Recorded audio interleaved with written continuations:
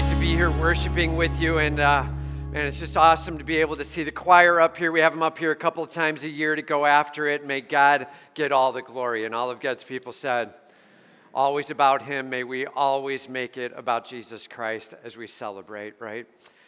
So we're in a series here called Summit Life, and we're walking through what it means to have this kind of mountaintop experience with your God daily, regularly, ongoing. What does it mean to belong, pursue, and experience your living God? Like, Lord, help me taste deeply and richly of you. And so each of the weeks here, we've been walking through what it means to experience God in some new and unique way. Each week, we were seeing God work with someone, and He brought them into a unique moment with Him, and He showed them a great part of Himself. And we started this back in the beginning of September, and we're walking week by week on the different facets of what we can experience in our God. And today, we're actually looking at what it means to experience His healing.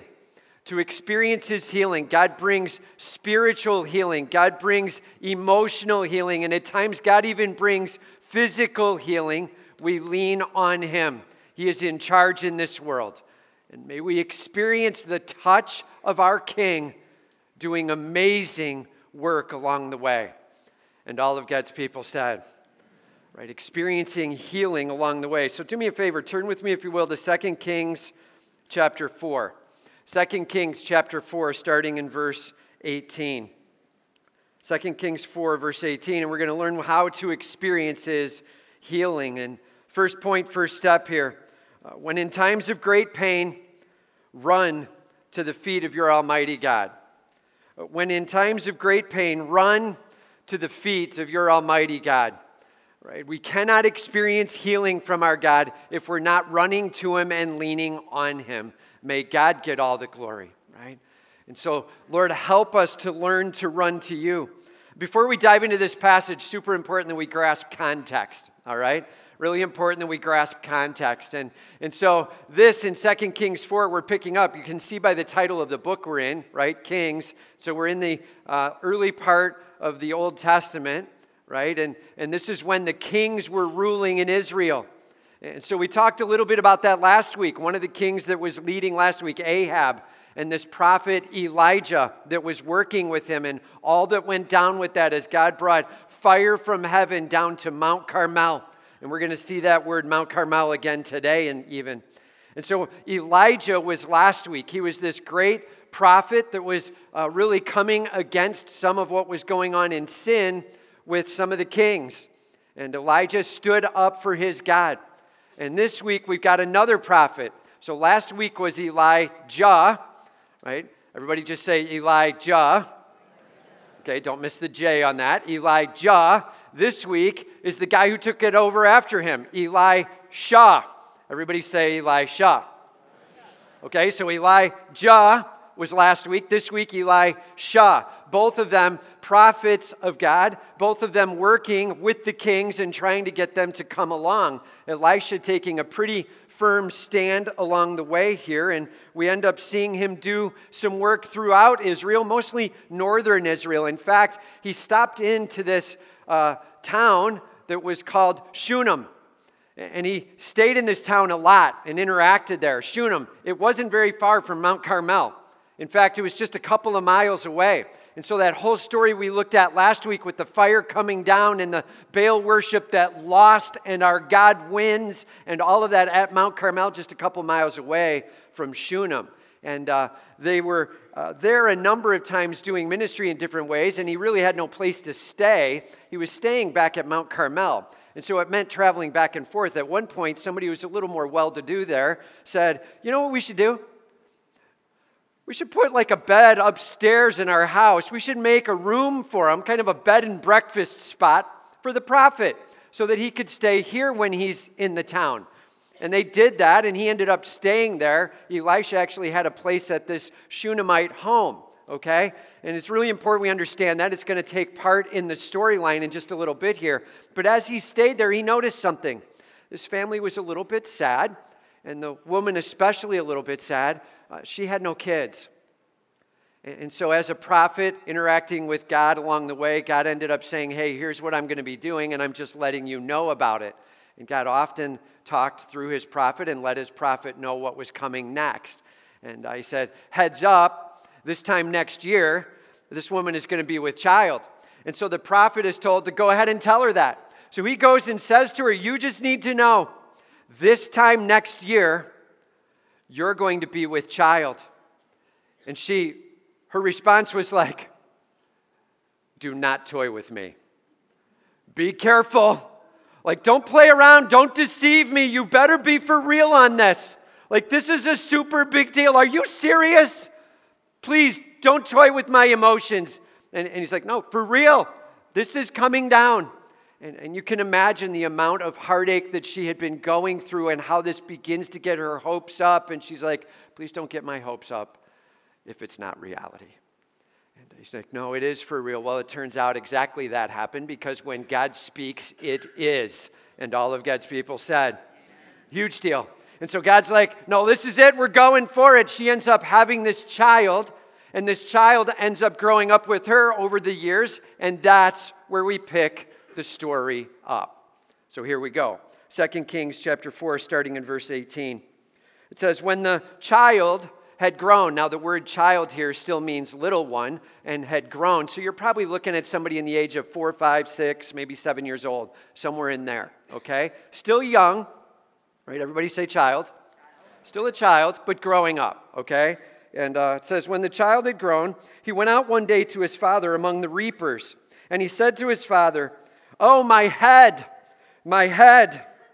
And so the child, old enough to speak and to reason through what's going on, and something had happened. He had an extreme headache going on. It was a bad moment. And he went out to his dad to let him know, Dad, I'm really hurt. And he says, my head, my head. The father said to his servant, so in case you were wondering if these guys had a little bit of money, right? He said to his servant, carry him to his mother.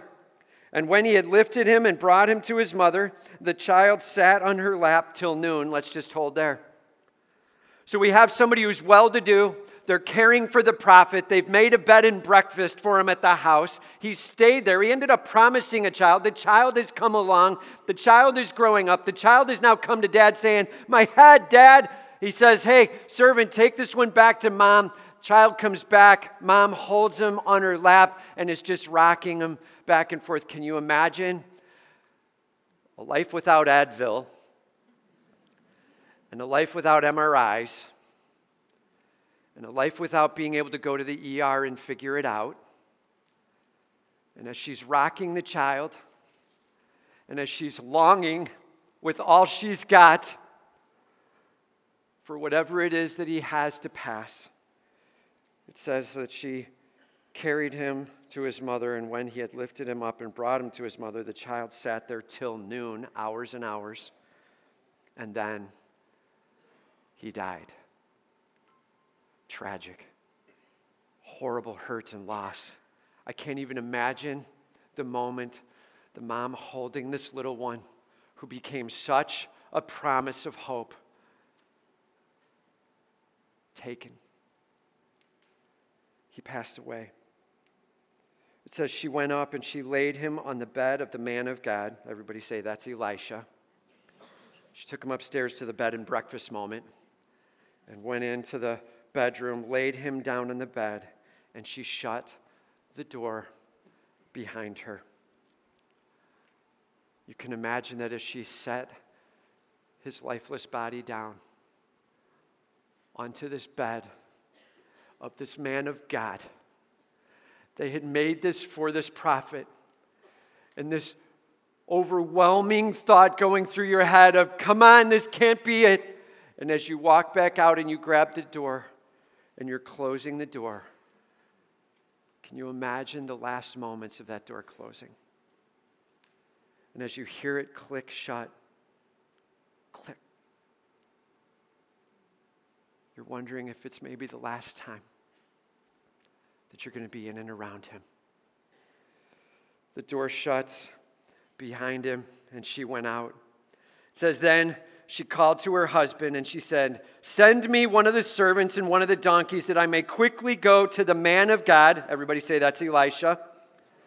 "And come back again." And he said,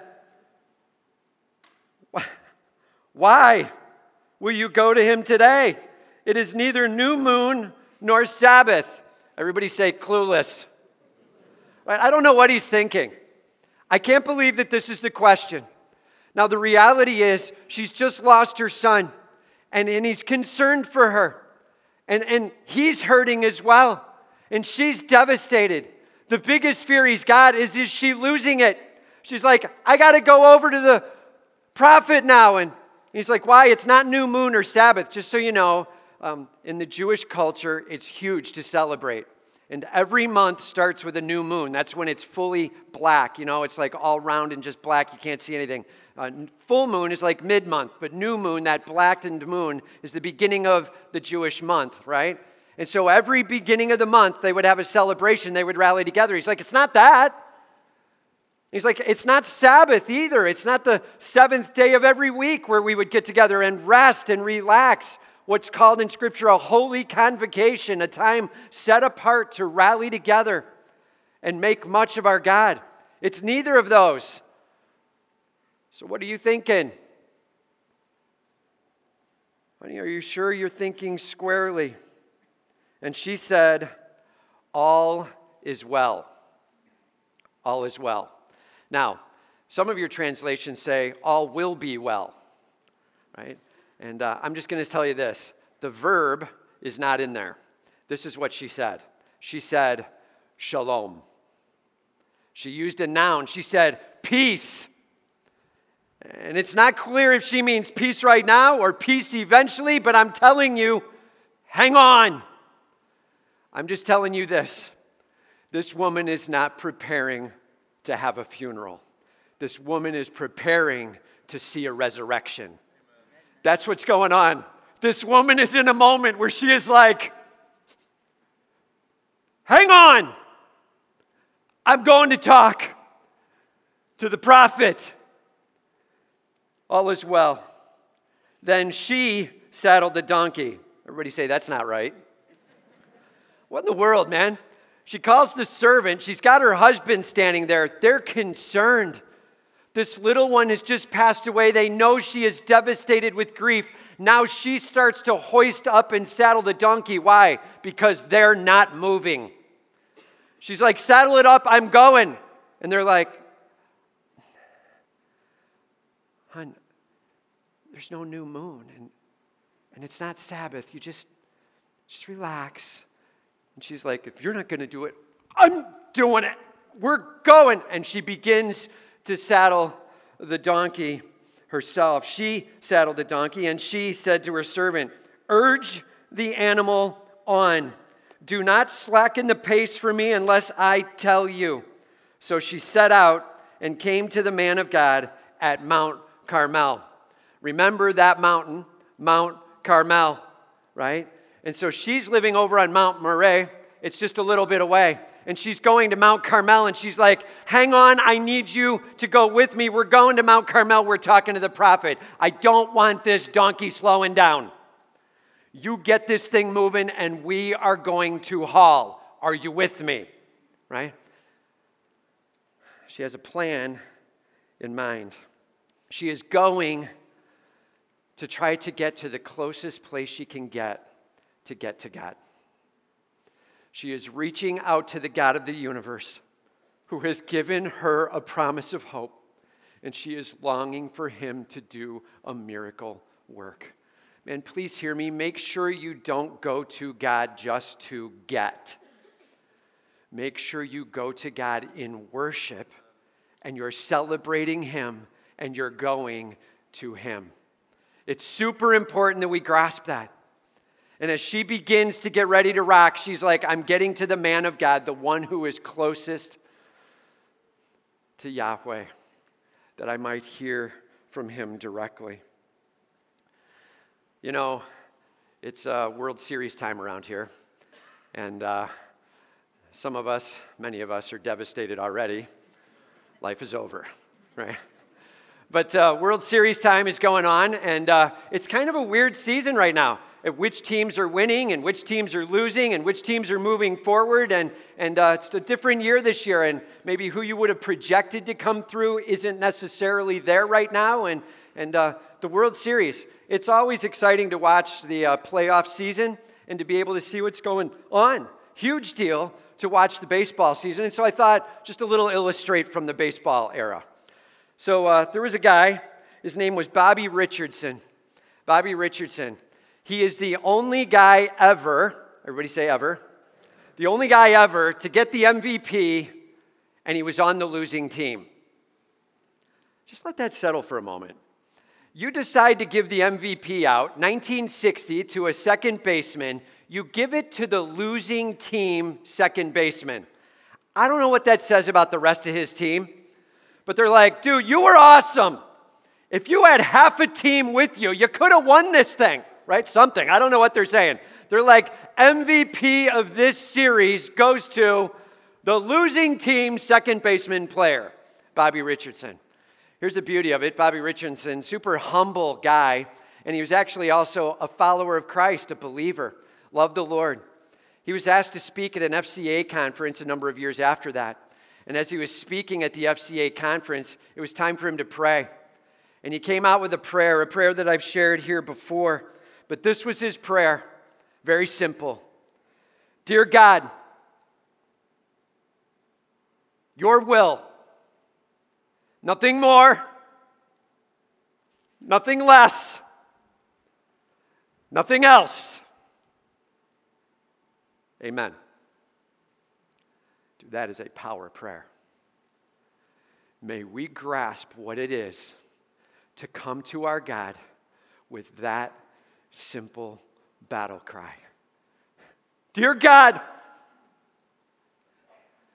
your will, nothing more, nothing less, nothing else.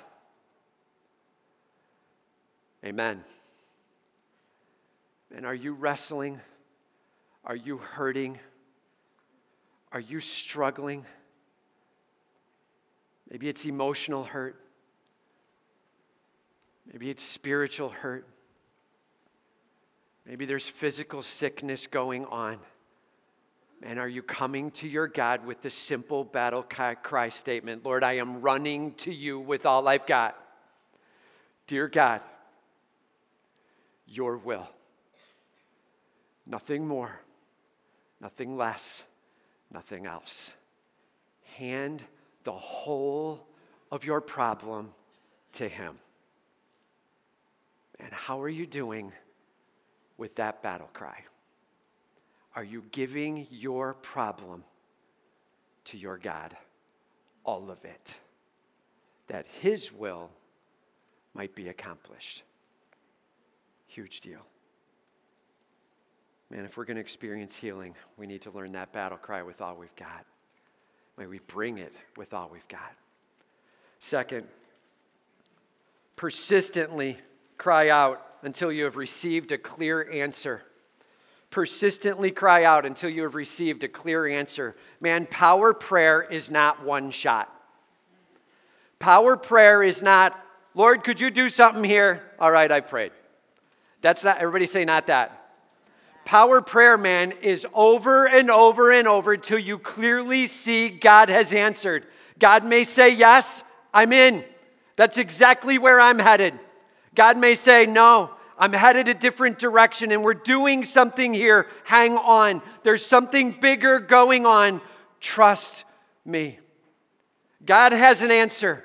And until it's clear, you're bringing it to your God. That's power prayer. Persistent with all we've got. Persistently cry out until you have received a clear answer. Remember, the Shunammite woman has gotten on this donkey. She has taken off. She is headed for Mount Carmel. She is longing to get into the presence of God, and she is knowing the best way to do that is get to this man of God. It says, when the man of God, everybody say that's Elisha, saw her coming, he said to Gehazi, his servant, look, there's the Shunammite. Run at once to meet her and say to her, is all well with you? Is all well with your husband? Is all well with the child? He literally can recognize the person from afar. That's how much he knows her. He's like on Mount Carmel somewhere. We don't know where or how high up. It's not an extremely high mountain, mountain is kind of overblown. When we use the word mountain, we think mountain. Mount is a little more appropriate. Big hill, okay?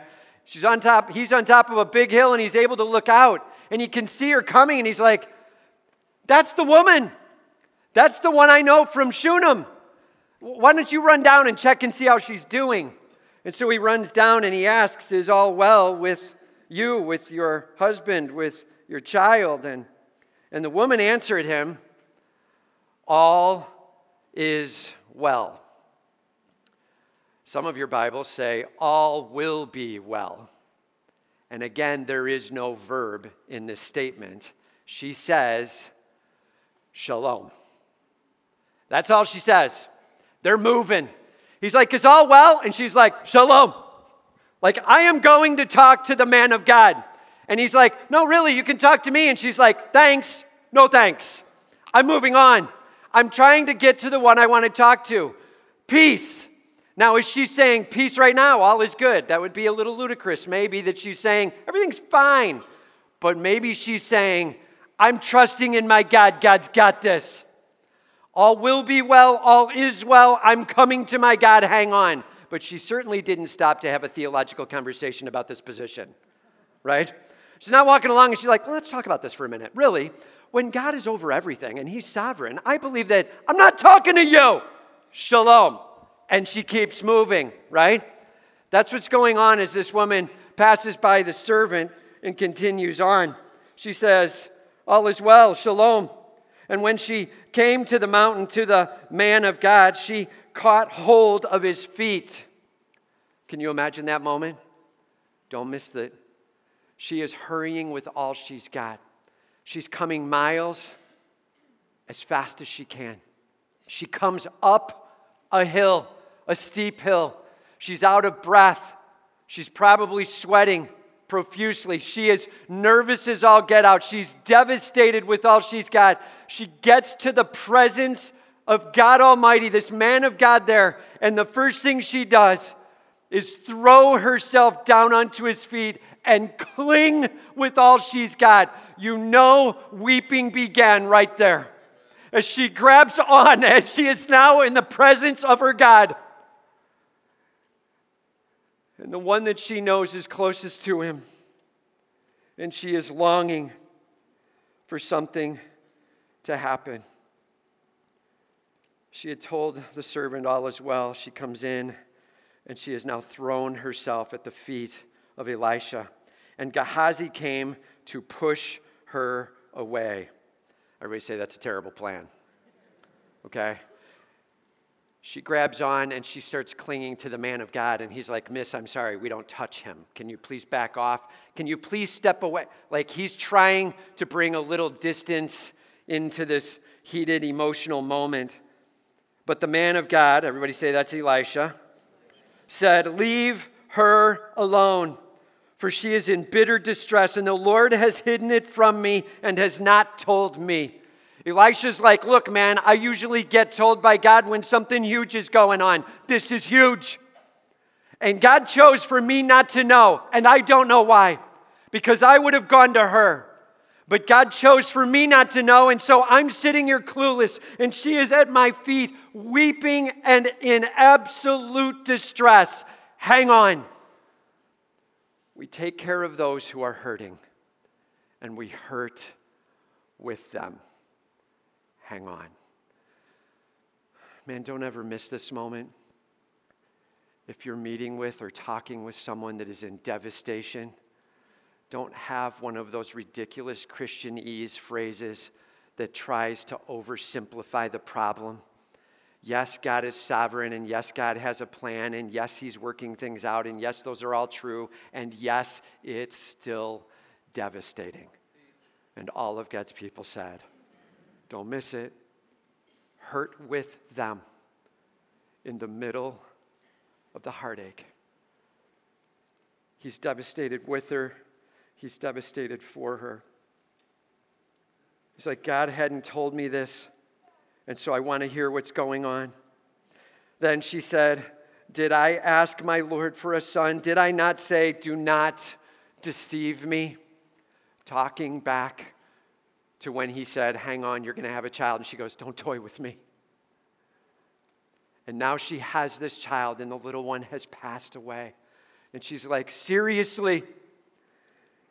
This is what I was talking about. I am devastated. Didn't I say, do not deceive me? He said to Gehazi, tie up your garment, take my staff in your hand, and go. If you meet anyone, do not greet him. And if anyone greets you, do not reply. And lay my staff on the face of the child. He's like, hear me. Hike up your robe. Tie it up. Why? It's time to run, bro. You do not walk. You get that robe hiked up. Am I clear? Just so we're clear, this is socially not cool.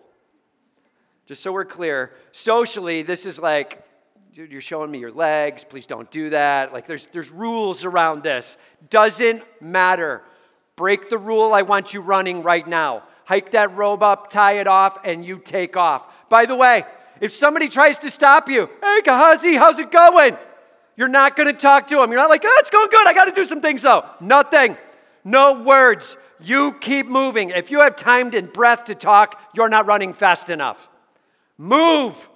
Get there as fast as you can.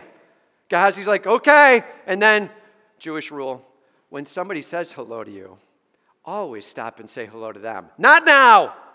If they say hi, you just keep on booking. That's the way it goes. By the way, here's my staff. God has worked with me and through me, and there is power with me, and he tends to use my staff as a symbol of the presence of God. So you take this as a symbol of the presence of God Almighty, and you go. And you put my presence and God Almighty's presence into that room on his face, that life might come back to him. Then the mother of the child said, as the Lord lives and as you yourself live, I will not leave you. Don't you love it when moms have a strong passion for what needs to be done and they're like, bro, your staff ain't going to get it done for me. I'm with you. And I'm coming with you wherever you go. That's not going to be enough. We're going to go fix the problem. May God get all the glory. Please, I'm hanging with you who's hanging with God. May we truly work this out. And I will not leave you. So he arose and he followed her. Gehazi went on ahead and laid the staff on the face of the child. But there was no sound or sign of life. Therefore he returned to meet him and told him, the child is not awakened. Man, you've got to see this scene. As he comes running in, Gehazi is sweating. He's got his robe hiked. He's breathing hard with all he's got. He runs in. He gets shown to the upper room. He comes in. He opens the door slowly. He walks in with this staff.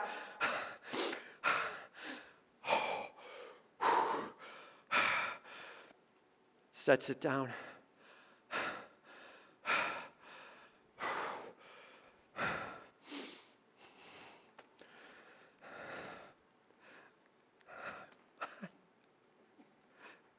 Nothing. How long do you stay there before you bring that message back? Doesn't say, but I'm just telling you, there's no way I leave in 2 seconds. Now I'm like, God, I don't know what you're doing, and I don't want to leave too early. Lord, do I just leave the staff here? God, I'm not sure what I should do next. And right, the whole stir of emotions that starts going through Gehazi as nothing is happening. All the people that are outside, they're like, Elisha's servant is here with the staff, and he's put it on. What's happening? And he comes out.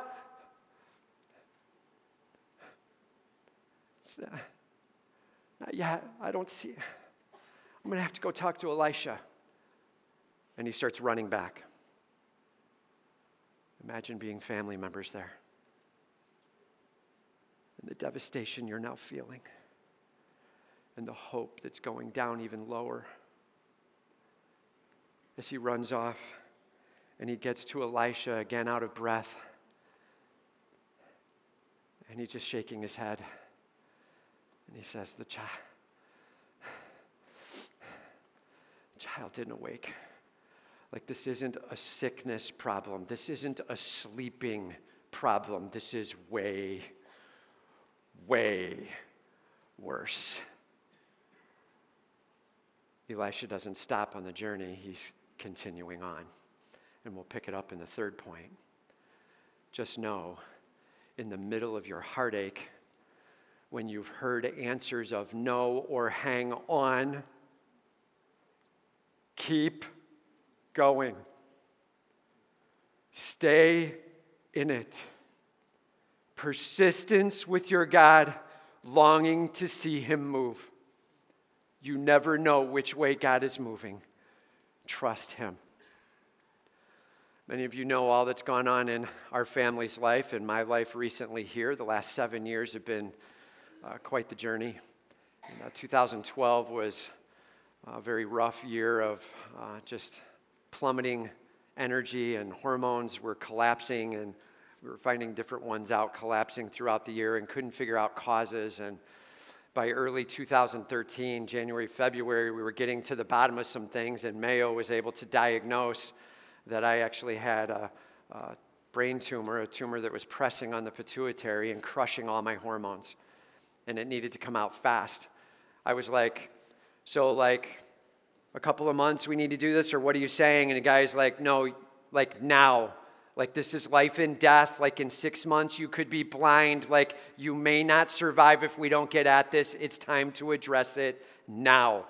And so we went on a quick turn. In 2 weeks there, we got up to Mayo and got surgery done to remove or resect that tumor.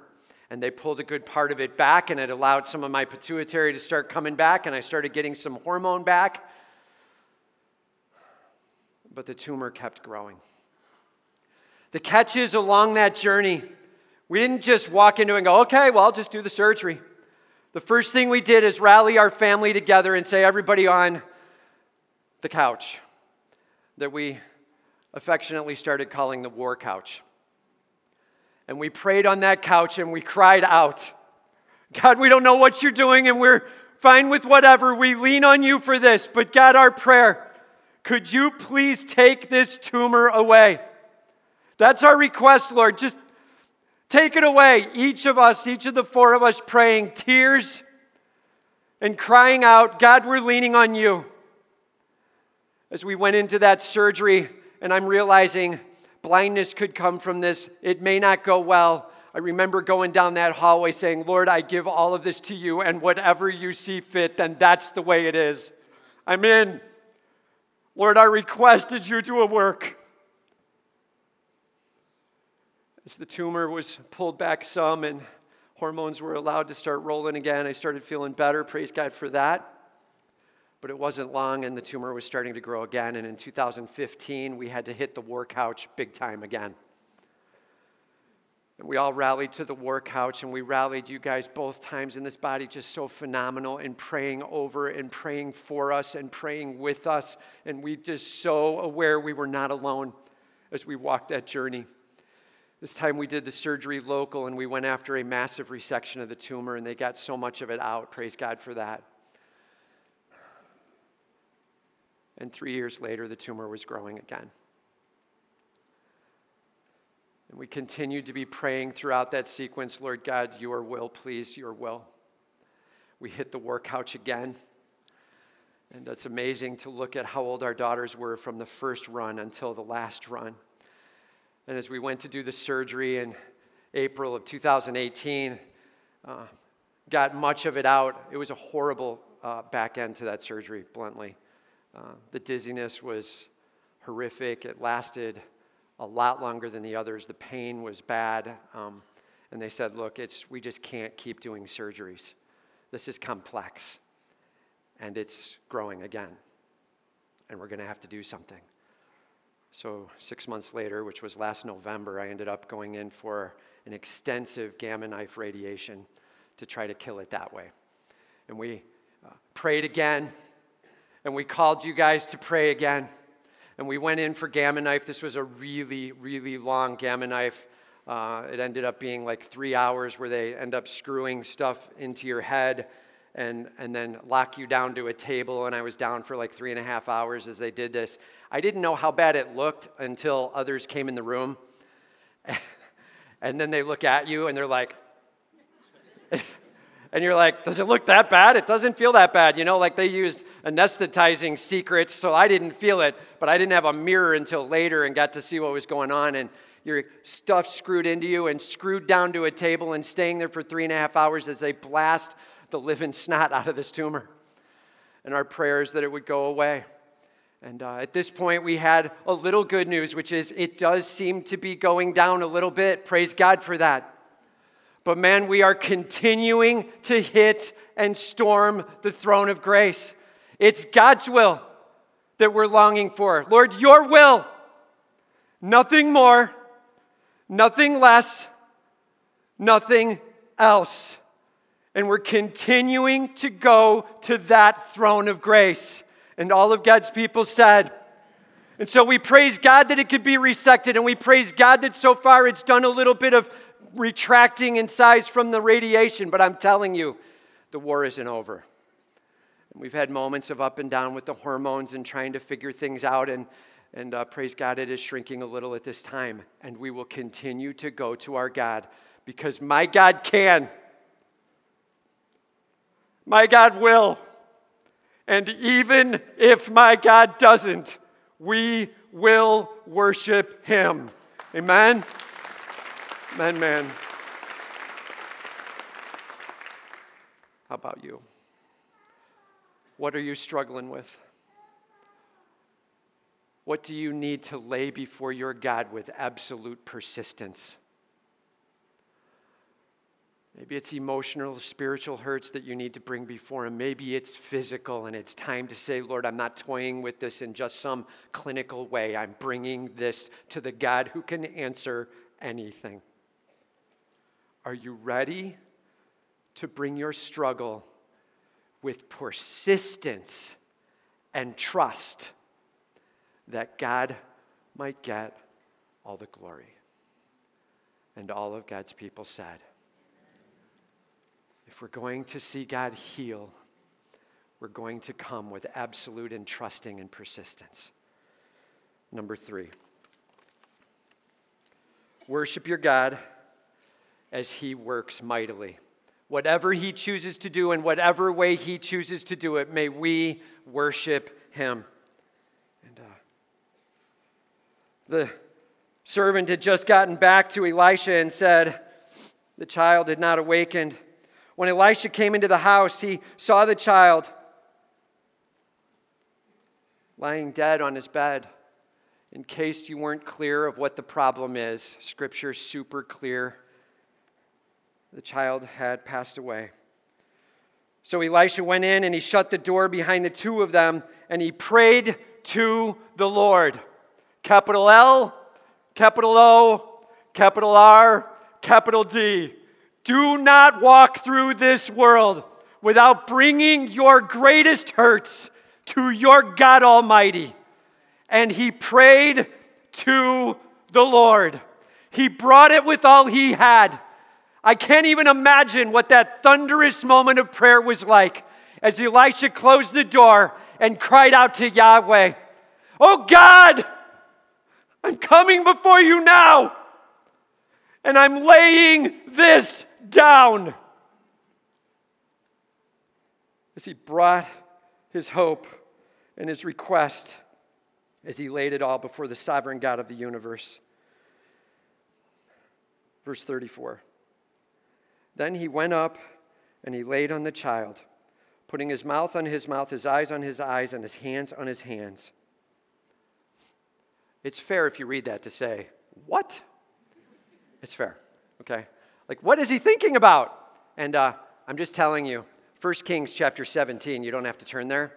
Elijah, remember, we're talking about Elisha. Go back to the guy before it, Elijah, when he went to raise a child, he laid down on top of him, his mouth to his mouth, his eyes to his eyes, and his hands to his hands.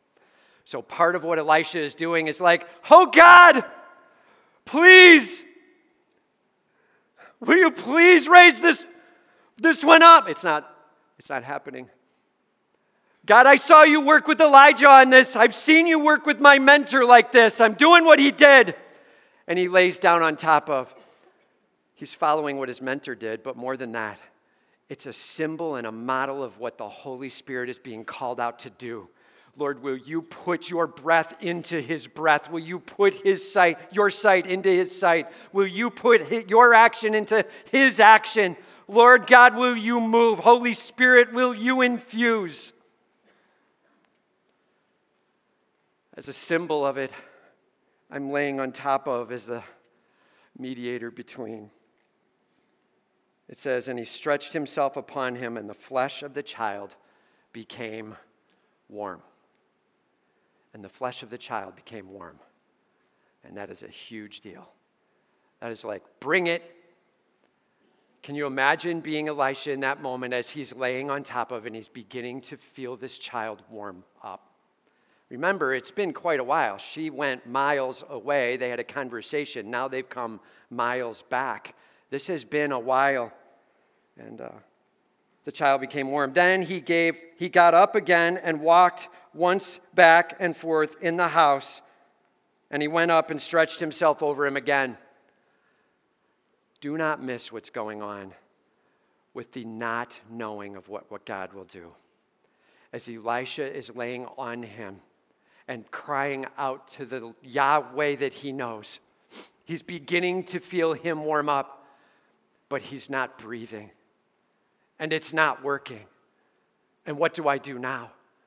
And so he stands up and he walks across the room. And he walks back. We're doing this again. I felt him getting warm, and he lays down on and he goes back to persistence with his God. And he lays down on him again. And he stretched himself upon him and said, and the child sneezed 7 times, and the child opened his eyes. And the child sneezed how many times? It's God's number, right? And the child sneezed 7 times and opened his eyes. Now, here's the deal. When we read Scripture, we read way too passively. And so our job here today is to live this passage. And so you have a job to do. And so as I read through this piece again, when the child became warm, our job is to say, bring it! You ready? And the child became warm. Louder and bigger. All right, get ready. That's one job. And then the child sneezed 7 times and opened his eyes. That's my God with all you've got. Ready? That's my God. Here we go. This is experiencing what Elisha experienced. Are you ready? It says, then he went up and he lay on the child, putting his mouth on his mouth, his eyes on his eyes, and his hands on his hands. And as he stretched himself upon him, the flesh of the child became warm. Not even close. The flesh of the child became warm.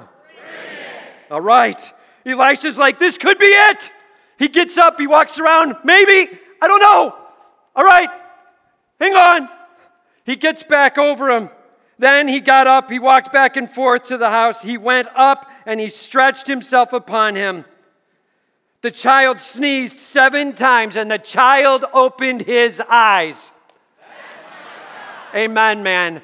That's this passage. Don't miss it. As he is stretched out and this child sneezes 7 times and he moves back. Doesn't say that, but that's had to be what happened, right? And he stands up and he's like, that's my God. That's what I'm talking about. My God heals. My God is sovereign. My God moves.